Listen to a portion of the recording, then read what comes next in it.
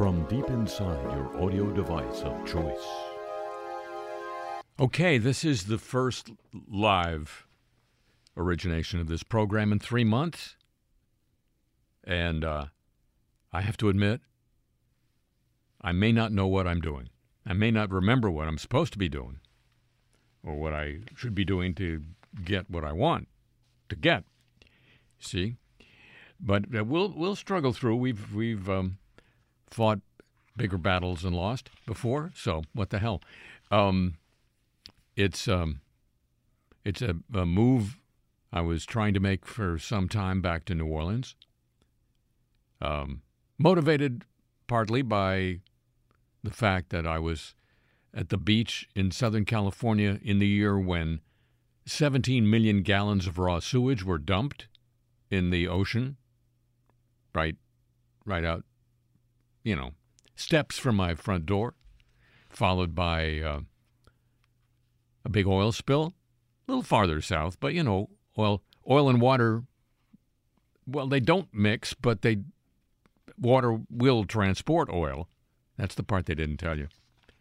So I'm glad to be back in New Orleans, where there's a lot of music these couple of weeks, trying to make up for the lack of the New Orleans Jazz and Heritage Festival, which had been postponed from spring, but then got postponed again.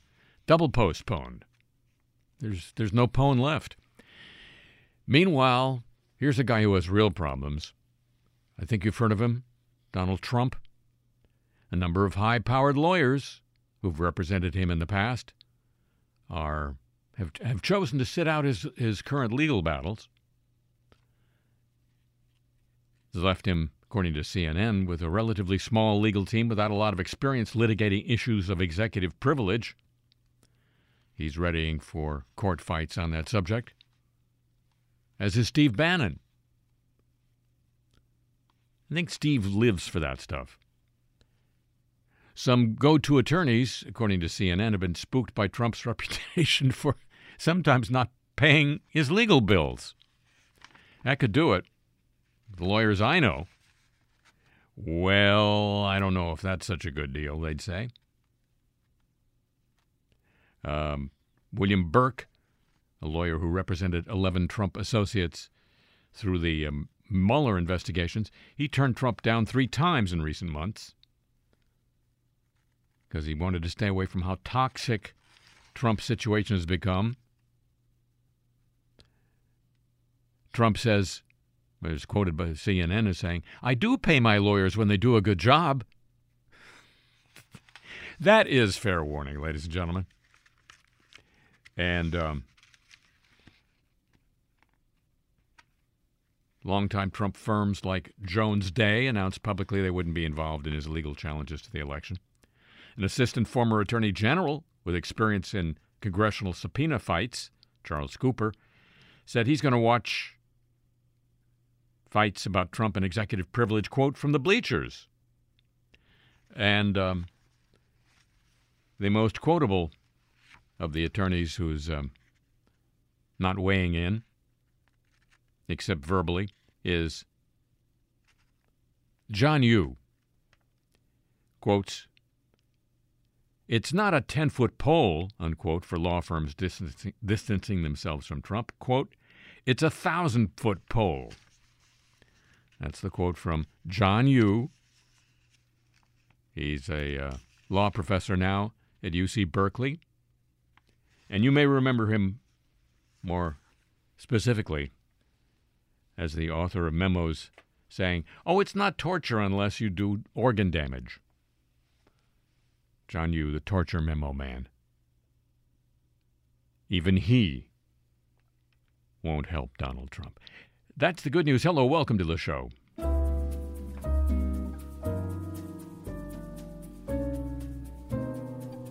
Hey, I pushed a button and it works.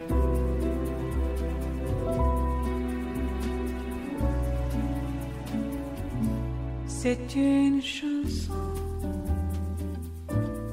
qui nous ressemble. Toi, tu m'aimais, moi je t'aimais.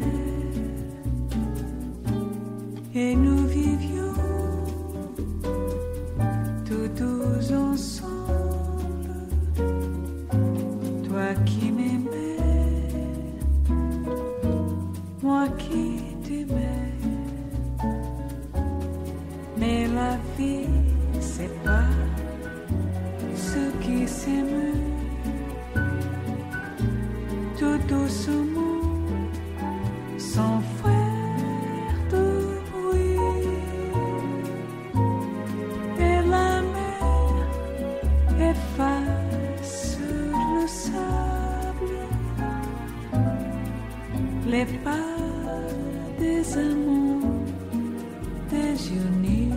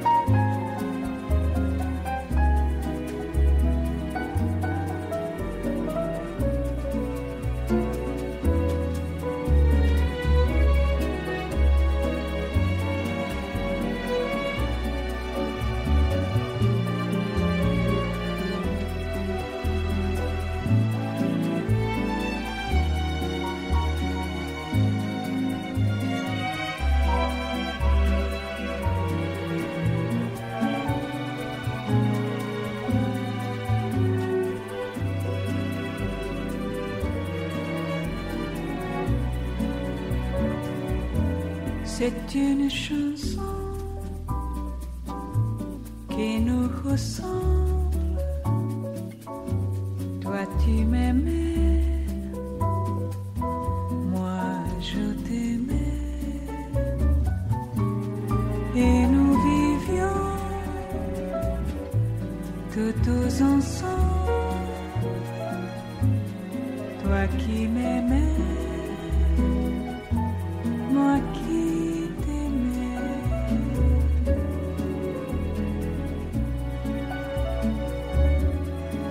qui t'aimais.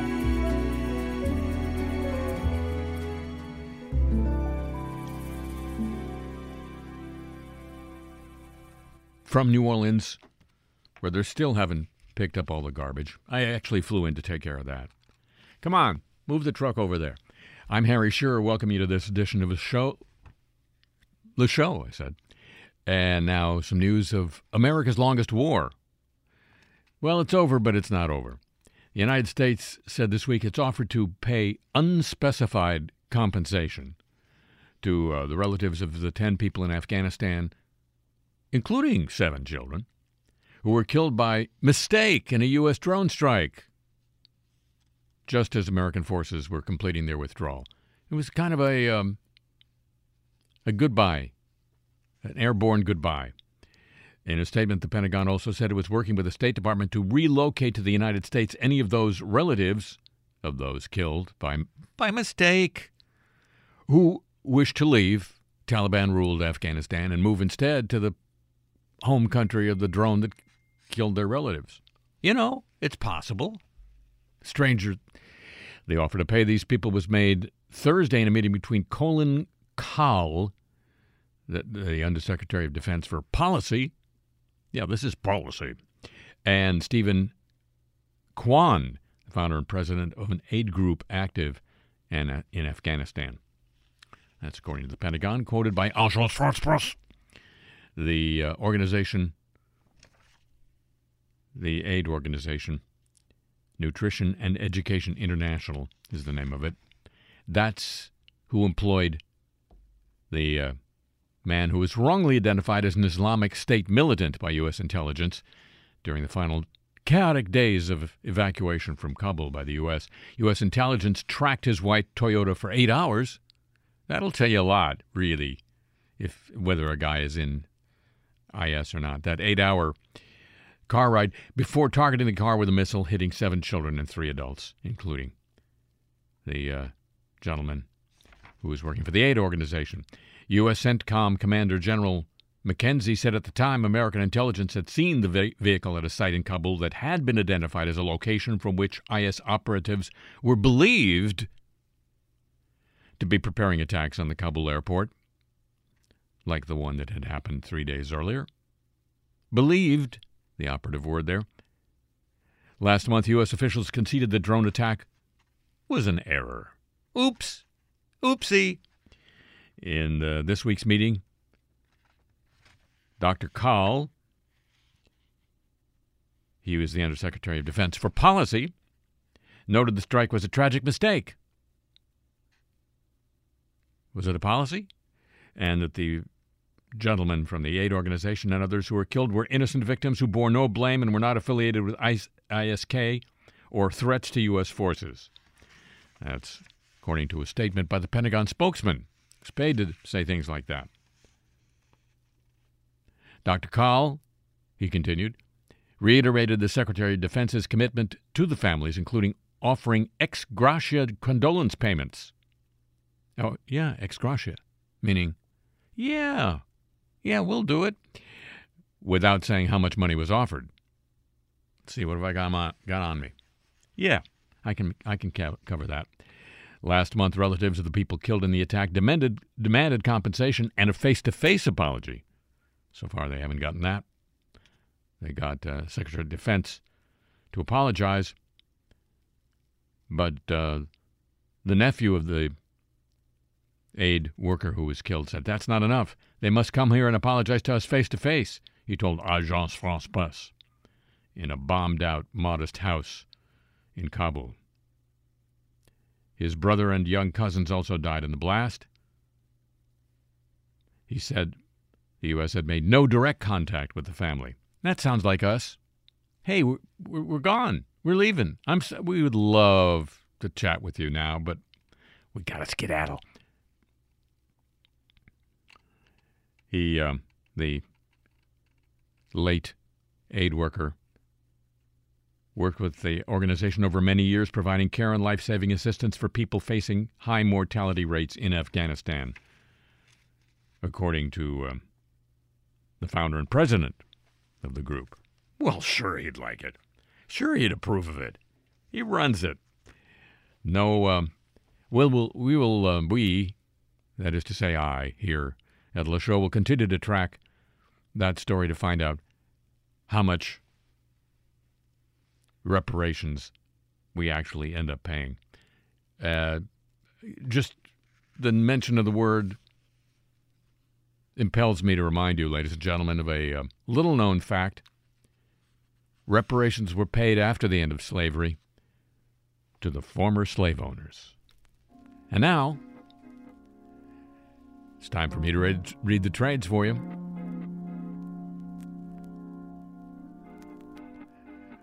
From Advertising Age, beware of purpose washing. You can watch it all you want. I'll read it for you. The Association of National Advertisers, big annual event, got back to live action. The in-person Masters of Marketing event in Orlando was anything but normal. Crowds were a fraction of the size of the pre-pandemic era, and in-person presentations were mixed with virtual ones. While nearly every speaker spoke about purpose marketing, there is some skepticism creeping in. Not that brands should abandon it, but there are good and bad ways to go about it. Raja Rajmanar, Chief Marketing and Communications Officer of MasterCard, spoke about the dangers of, quote, purpose washing. Quote, it's a nice soundbite for CEOs to state every company says, yeah, we're purpose-driven, he said. Yet he noted the importance of delivering on such statements, adding that profits and purpose are not mutually exclusive. Quote, MasterCard is good at heart, but we do have a formalized purpose. We look at every campaign we run. And is it laddering into every purpose we claim? Note new verb. Or is it something that is not? If not, let's reject it. Chief Marketing Officer of Deloitte, Susan Kunkel, dedicated an entire presentation to purpose, noting how the management consulting firm has hired a chief purpose officer. Still, Kunkel warned that, quote, as marketers, we need to make sure we don't go too far. When we talk about purpose as the central message, I believe that purpose is the lens through which you look at everything. But it's not a campaign. Rachel Ferdinando, Chief Marketing Officer at Frito-Lay, said, purpose is about authentically enhancing someone's life. She added that while purpose should be at the core of what you do and inform everything you do, quote, you have to be really careful about how you interpret it. Not everything has to lead to big gestures. Frito-Lay has tied its social impact work to its brands.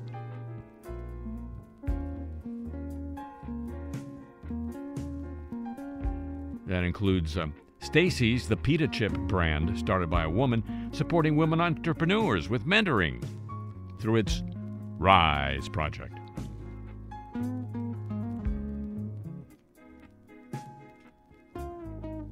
Pinterest used the marketing event to announce a new feature called Merchant Details that allows brands selling goods at Pinterest to highlight values like eco-friendly, inclusive, invested in good,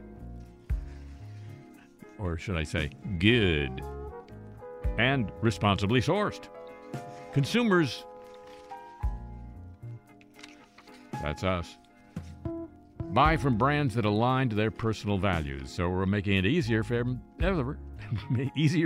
than ever to showcase that, said the Pinterest Chief Revenue Officer. There's an emerging trend of brands touting everyday environmentalism in their consumer-facing marketing.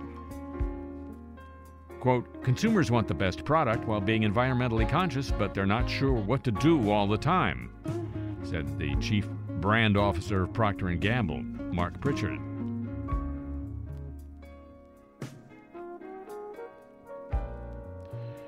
Tide has a campaign called Cold Callers, encouraging people to wash loads in cold water, using detergent designed to perform without using all that energy to heat water up.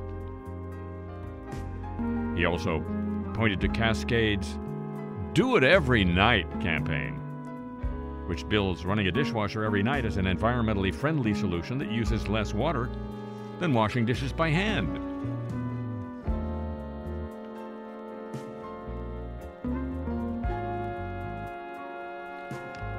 Darren Beck of Sustainable Brands, which advises brands on sustainability, said historically messaging has been guilting people into it. But that preachy approach, she says, is just falling flat after all these years. Instead, he challenged brands to, quote, figure out what the world needs, what that person wants, and how you can help them in that journey.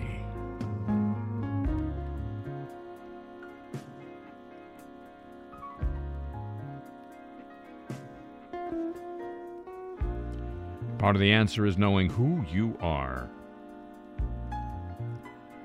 The audience was asked a question, or directed an audience question about healthy food option to McDonald's Chief Marketing and Digital Customer Experience Officer, Morgan Flatley. She said the world's largest restaurant company takes its cues from diners and will never be leading edge on something like plant-based burgers, but would rather be a, quote, fast follower, unquote.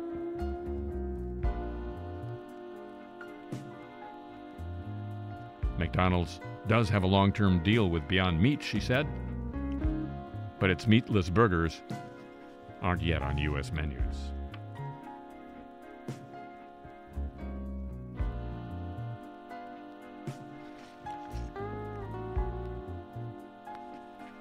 Don't get your purpose tangled up with your profits, though.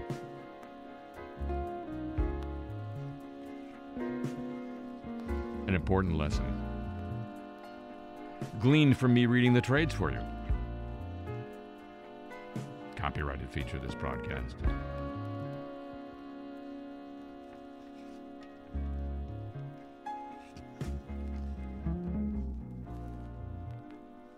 And now, ladies and gentlemen, it's time for me to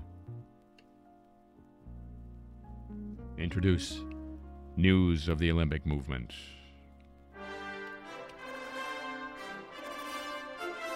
News of the Olympic movement, I say.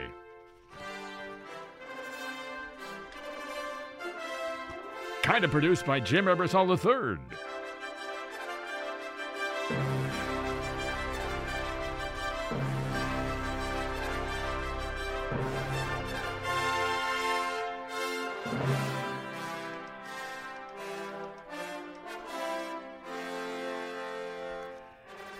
The 2028 Olympics in Los Angeles are still nearly 7 years away, but the City Council has set a self-imposed deadline of November 1st of this year to come up with an agreement with the Olympic and Paralympic committees and LA28, the private nonprofit consortium responsible for running the games, as to how the city will host the event. The city, whose outgoing mayor has been an outspoken opponent, he's no supporter, never outspoken by anybody, but he's outgoing and outspoken. He's also determined by that date the city will make a decision as to whether to expand LA Airport to accommodate the anticipated Olympic crowds. The council is also slated to decide whether to expand a loophole in the city's housing codes to allow up to 14,000 more short-term rentals in a city that already has a vast number of homeless residents, although the Nation, the source I'm quoting from here, prefers to call them unhoused. I would say some of them are unapartmented too. Airbnb is one of the sponsors, the corporate sponsors of the 2028 Olympics, you see. Get the connection? So far, the negotiations around what the agreement will look like all have been done behind closed doors. There has been no public input.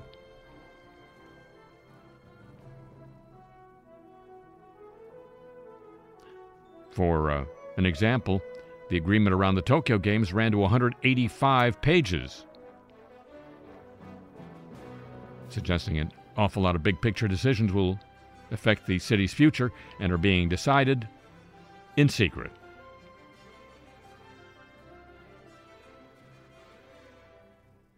The city has also, according to a local union official, Kurt Peterson, stonewalled multiple Public Records Act requests for information. Requests from the union in response to this. Unite Here recently launched a campaign urging the council to delay a vote on the agreement until the public has kind of a say as to what it looks like. A former world-ranked South African swimmer has told an Australian television network he was abused by a coach who's been implicated in several other sexual assault cases involving swimmers. Anthony Roche was a 1,500-meter swimmer, training with the hope that he might make the South African team for the 2000 Sydney Olympics when he began working with Australian John Wright in 1998. He told Australia's ABC television that Wright sexually assaulted him over a period of 6 months that year. My whole life I had to lie to people and tell them I wasn't good enough to go to the Olympics. It just wasn't for me, and I can tell now people that I was good enough, but that my dreams were destroyed by this horrible man.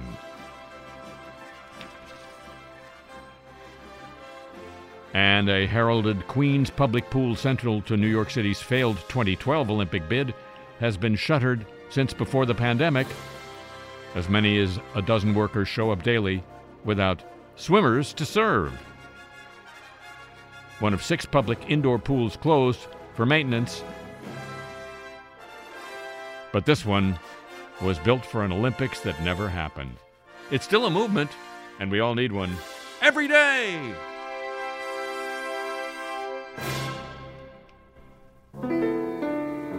It's time to end my lonely holiday and bid the country a hasty farewell. So on this gray and melancholy day, I'll move to a Manhattan hotel. I'll dispose of my rose-colored chattels and prepare for my share of adventures and battles. here on the 27th floor, looking down on the city I hate and adore.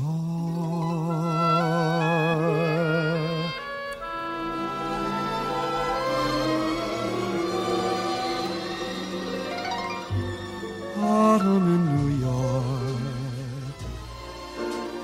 why does it seem so inviting?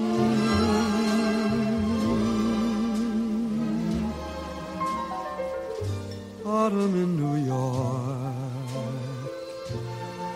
it spells the thrill of first nighting.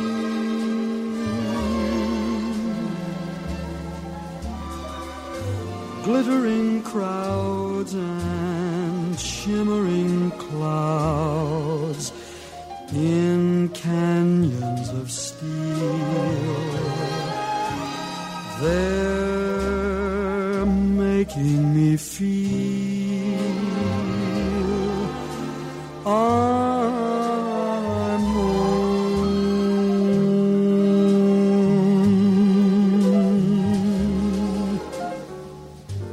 Autumn in New York,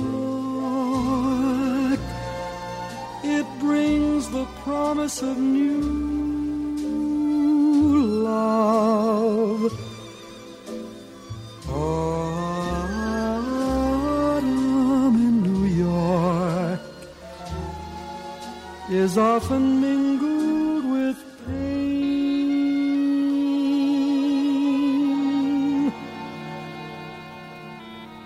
Lovers who bless the dark on benches in Central Park.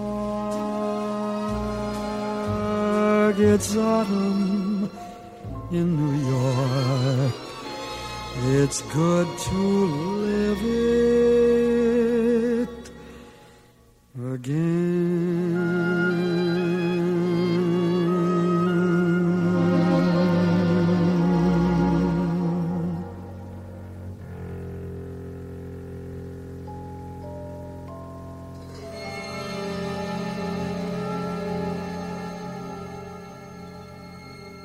From Not New York, this is Le Show. And now, the apologies of the week. We're so sorry. A preprint study, first published in medRxiv, that claimed a 1 in 1,000 risk of getting myocarditis from a COVID vaccination has been withdrawn due to miscalculations. medRxiv is a website that publishes studies that have yet to be peer-reviewed. The study was first published mid-September, conducted by researchers at the University of Ottawa. It was widely used to promote the idea that COVID-19 vaccine is unsafe for use. The study, however, has been retracted due to this miscalculation, according to Reuters. The rate of myocarditis, inflammation of the heart muscle, was calculated by dividing the number of COVID vaccines in Ottawa by the number of incidences of the heart condition. By their calculations, the risk of myocarditis was 1 in 1,000, or 0.1%. However, the numbers used by the study were wrong. The authors hugely underestimated the amount of vaccines delivered, giving a number 25 times smaller than the actual amount. They said the number of vaccines delivered was 32,000. It was actually 854,000. As a result of the miscalculation, the study was withdrawn, with the researchers saying our reported incidence appeared vastly inflated by an incorrectly small denominator. In order to avoid misleading either colleagues or the general public and press, we, the authors, unanimously wish to withdraw this paper on the grounds of incorrect data. The University of Ottawa Heart Institute issued a statement. This is why it's in this particular part of the show. We are sorry this error led to information about the incidence of post-vaccine myocarditis. COVID vaccines are safe and have been proven effective against the disease. We invite anyone who has not yet received the shot to please get vaccinated. We extend our apology to Ottawa Public Health for our miscalculation. We thank the Office of Public Health for their continuous support. Should have involved the math department, I guess. Dateline Cincinnati.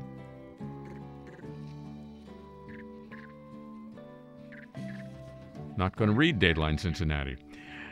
Moving on, a Texas superintendent apologized to his district this week after a top official told teachers to, quote, make sure that if you have a book on the Holocaust, that you have one that has that has other perspectives. The comment, first reported by NBC News, led to widespread outrage. There's a lot of that going around. State lawmakers on both sides of the aisle condemned the implication of an opposing side to the Holocaust, as did the Anti-Defamation League. It's unclear if Gina Petty, the district's executive director of curriculum and instruction, will face any disciplinary action for her comments. Lane Ledbetter, Tom? Lane Ledbetter. Perfect. The superintendent of South Lake's Carroll Independent School District, this is in Texas, said in a statement to families the official's comments, quote, were in no way to convey that the Holocaust was anything less than a terrible event in history. We recognize there are not two sides of the Holocaust, said Ledbetter. As a district, we will work to add clarity to our expectations for teachers, and I once again apologize for any hurt or confusion this has caused, unquote. Petty made the remarks during a meeting about which books were allowed in classroom libraries. Or libraries. It is Texas, after all.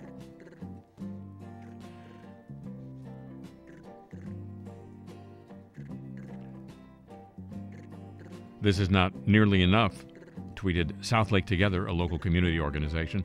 The apology isn't enough. The explanation isn't enough. The promise to be better isn't enough. Enough is enough.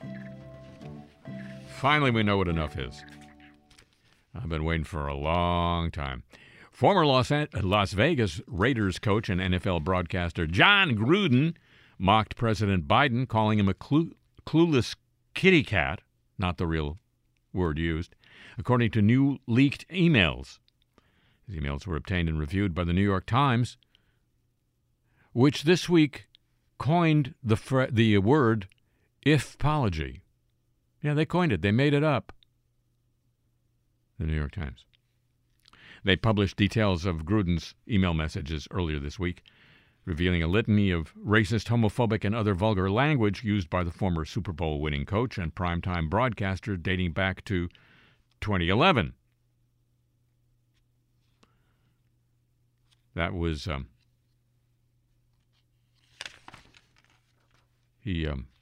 I'll finish one of these sentences. There's some gibberish in this piece. Gruden,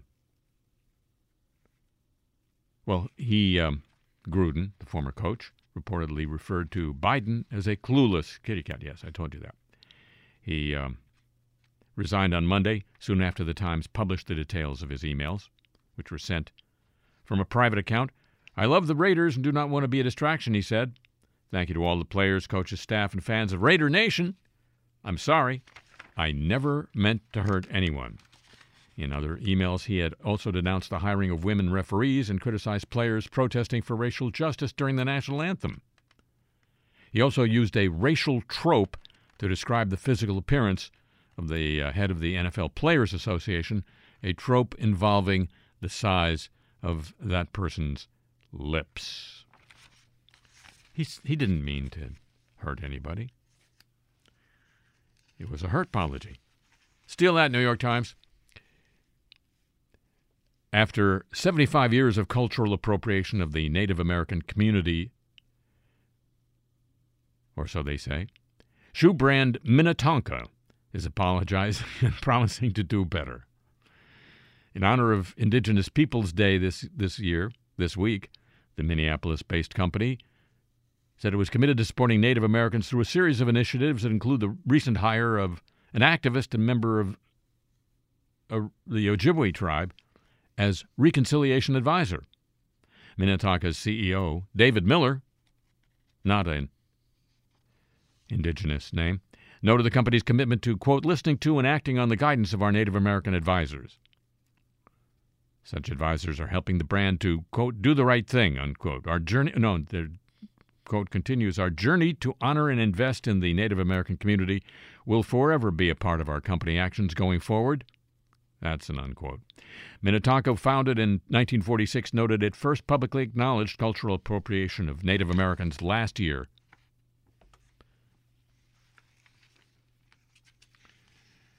And they apologized for it.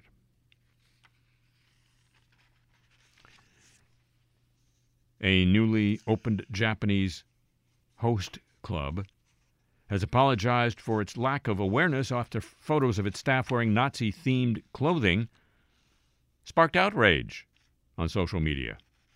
An outrage apology. Get that one, New York Times. Staff with male hosts who entertain and pour customers drinks, the club called Unfair opened in the southern prefecture of Osaka, but things quickly went wrong when photos emerged showing the staff posing in uniforms that resembled those of the Nazi army, with armbands bearing swastikas. Even the champagne bottles had swastika designs. The parent company of the club shut down the establishment after it received criticism on Twitter.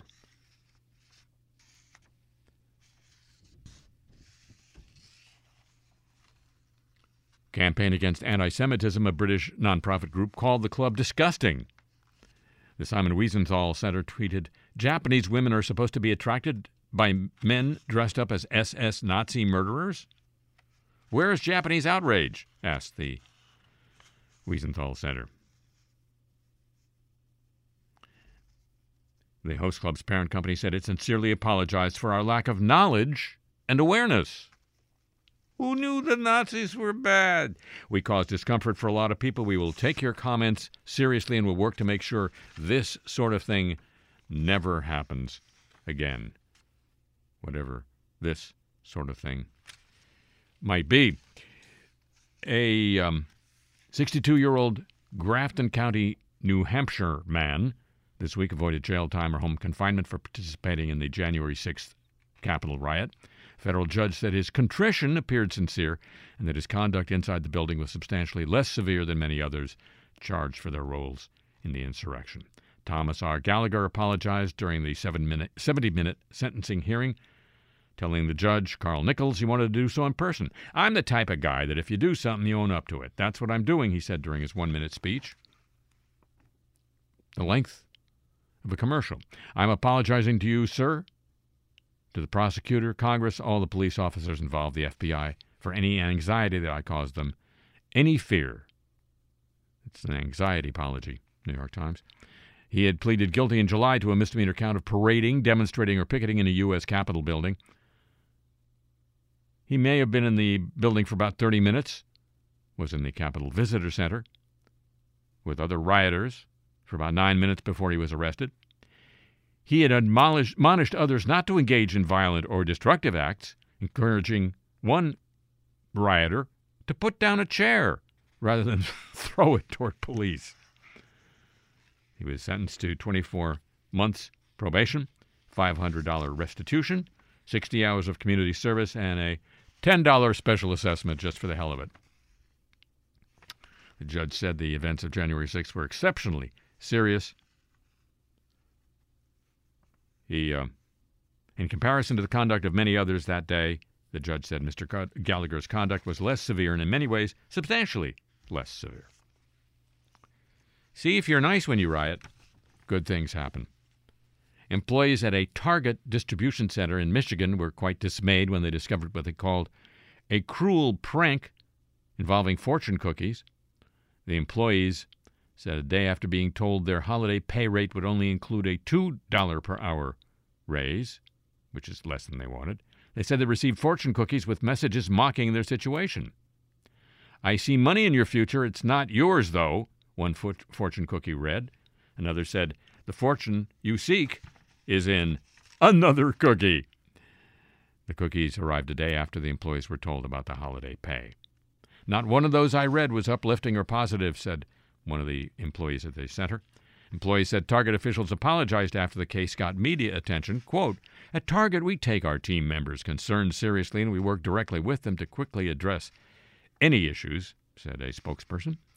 We provided snacks to the team this week including fortune cookies with pre-printed messages inside. We've looked into this and are confident Target did not have any hand in choosing the written fortunes.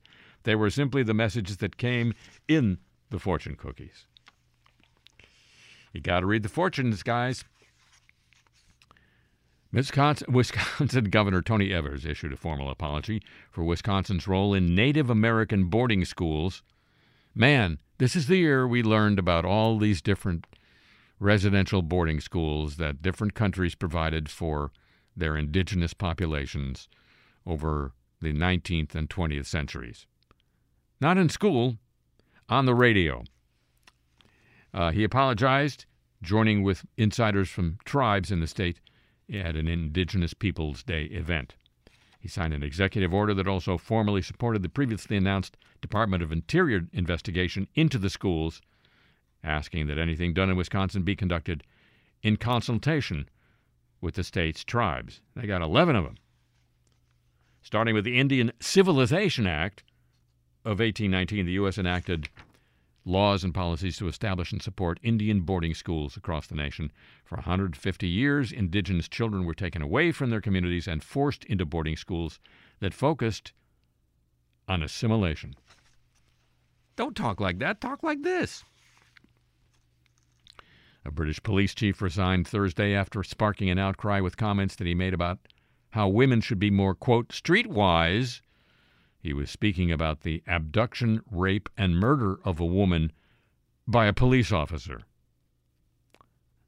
Philip Alcott stepped down as the police fire and crime commissioner after being accused of misogyny and victim blaming, after comments he made in a radio interview in the aftermath of the sentencing of London police officer Wayne Couzens, who did the kidnapping, raping, and killing.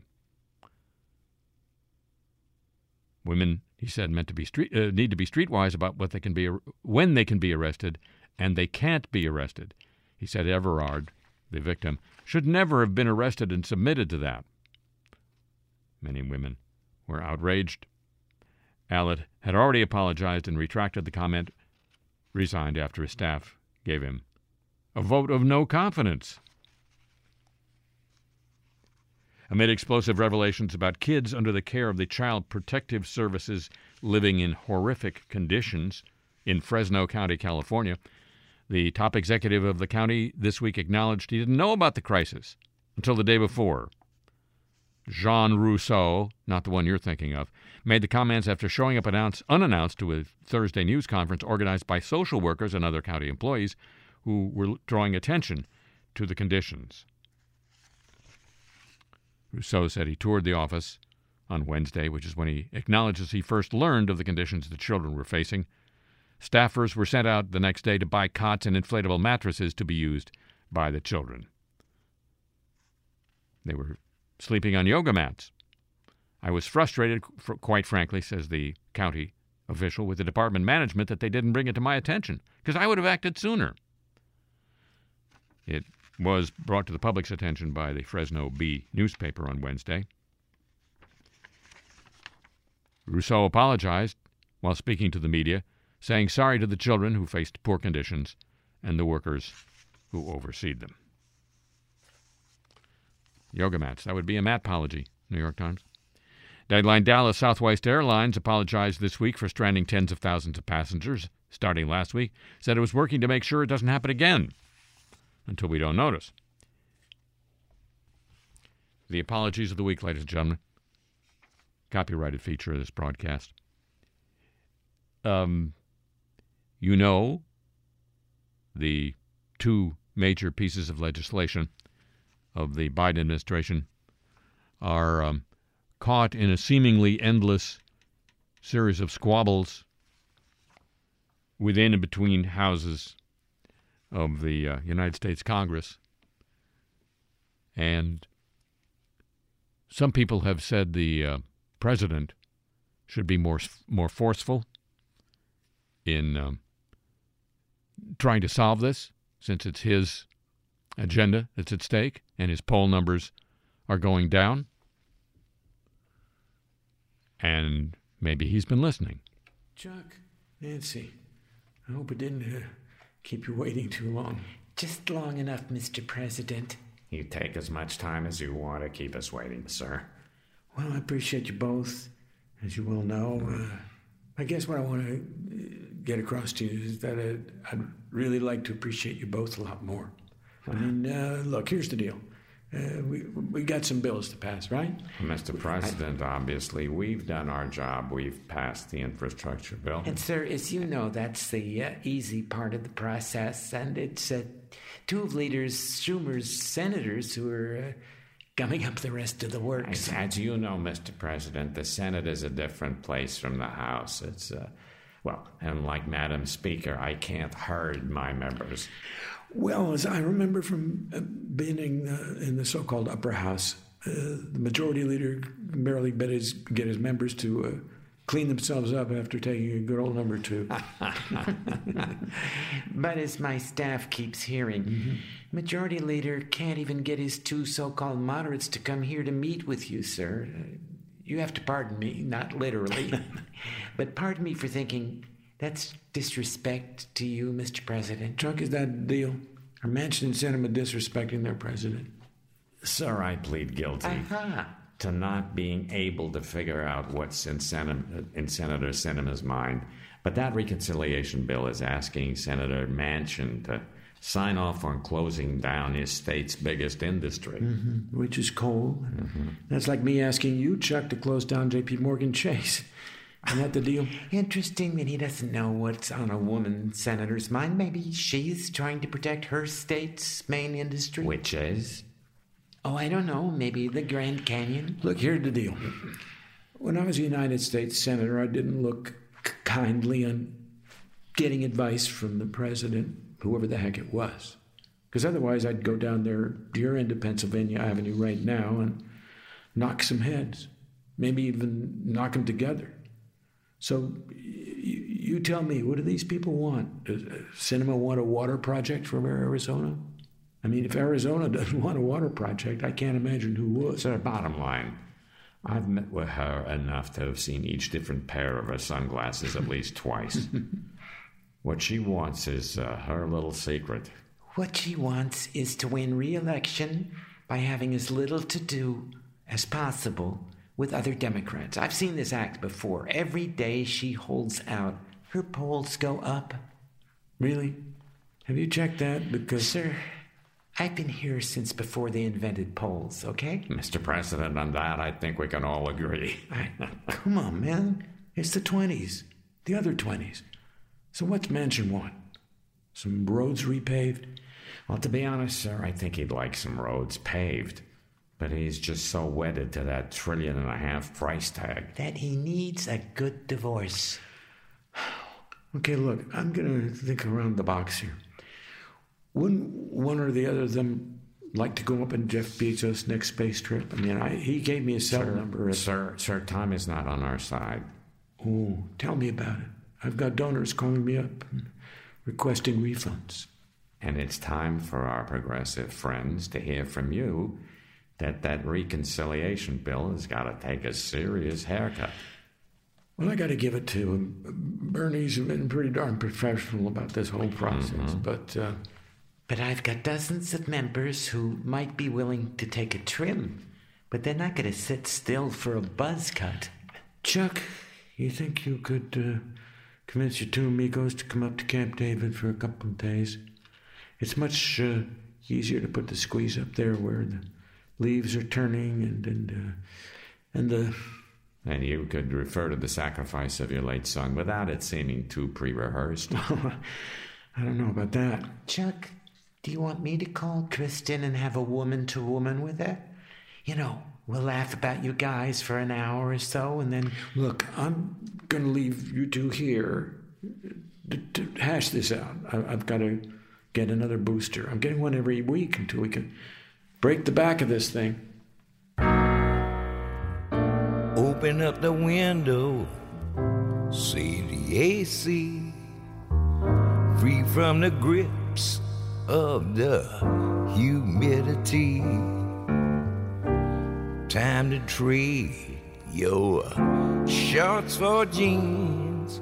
It's autumn in New Orleans.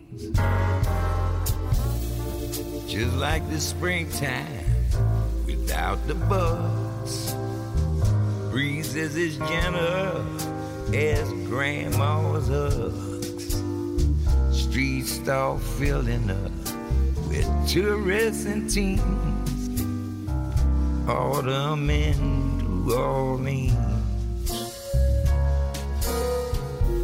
Saints back playing, magnolia swaying, shaking off the last spring's beams. Party time beginning, Saints keep winning. Who knows where this thing leads? Second line start snaking up and down the street. Glove hands clapping to the dancing feet. Friday night fish fries, white limousines. It's autumn in New Orleans.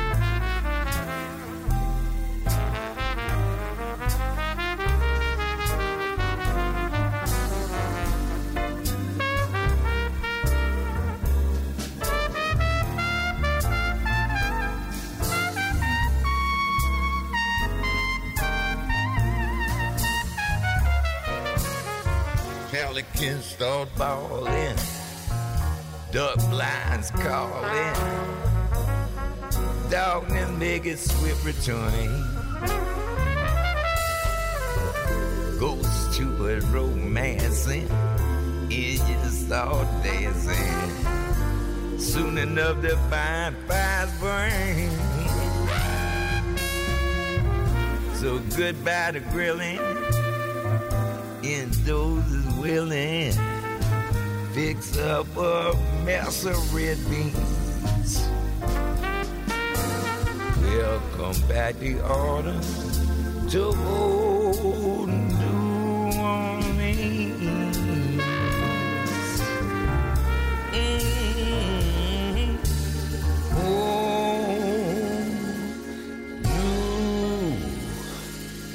Oh, New Orleans.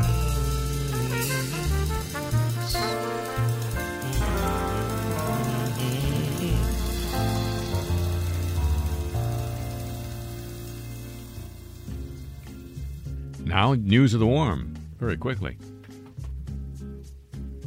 Come on, Rod, sing it. Soft, listen to the warm. The number of abandoned oil and gas wells in the United States is much higher than previously thought, according to an exclusive analysis shared with the Washington Post. The analysis done by the Environmental Defense Fund and McGill University in Canada found there are 81,000 documented orphan wells across the country that were drilled and then improperly abandoned by oil and gas companies.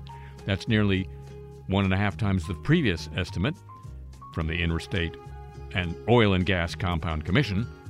Each orphan well is a major climate problem. It spews methane, a potent greenhouse gas. While methane breaks down in the atmosphere faster than CO2, it's about 86 times more powerful at warming the planet in the short term. About 9 million Americans live within 1 mile of an orphan well. It's all 50 states have them. Number of undocumented orphan wells could be as high as 3.4 million. The count in the headline was just those that have been documented. Quote, we can plug all these documented wells, but there are still going to be undocumented wells that are causing problems, said an official with the Environmental Protection Agency. So we might just be scratching the surface, he says. News of the warm, ladies and gentlemen. Scratching the surface and itching down below.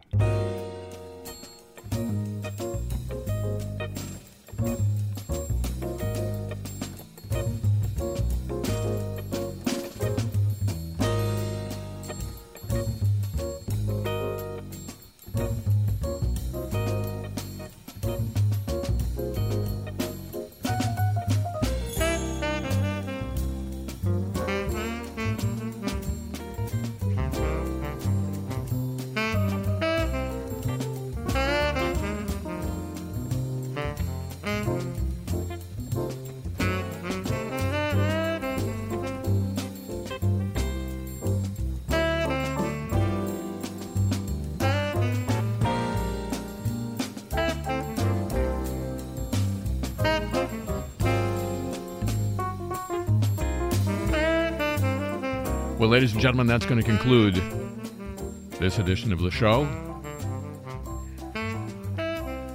I'm going to exhale a sigh of relief that I didn't make more technical errors.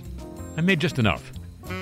And I'll make more next week at the same time over these same stations and on your audio device of choice whenever you want to experience it.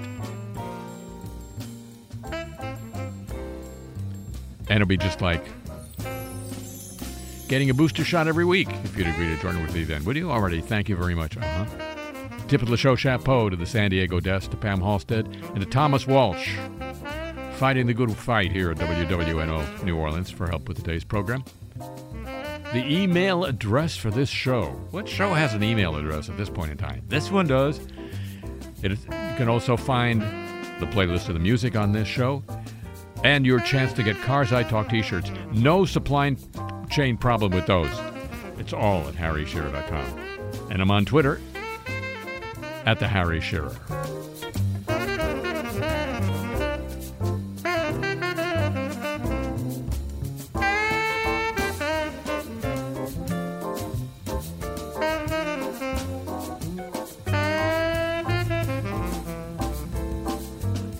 The show comes to you from Century of Progress Productions and originates through the facilities of WWNO New Orleans, flagship station of the Change is Easy radio network. So long from the Crescent City. And you want some trash to go?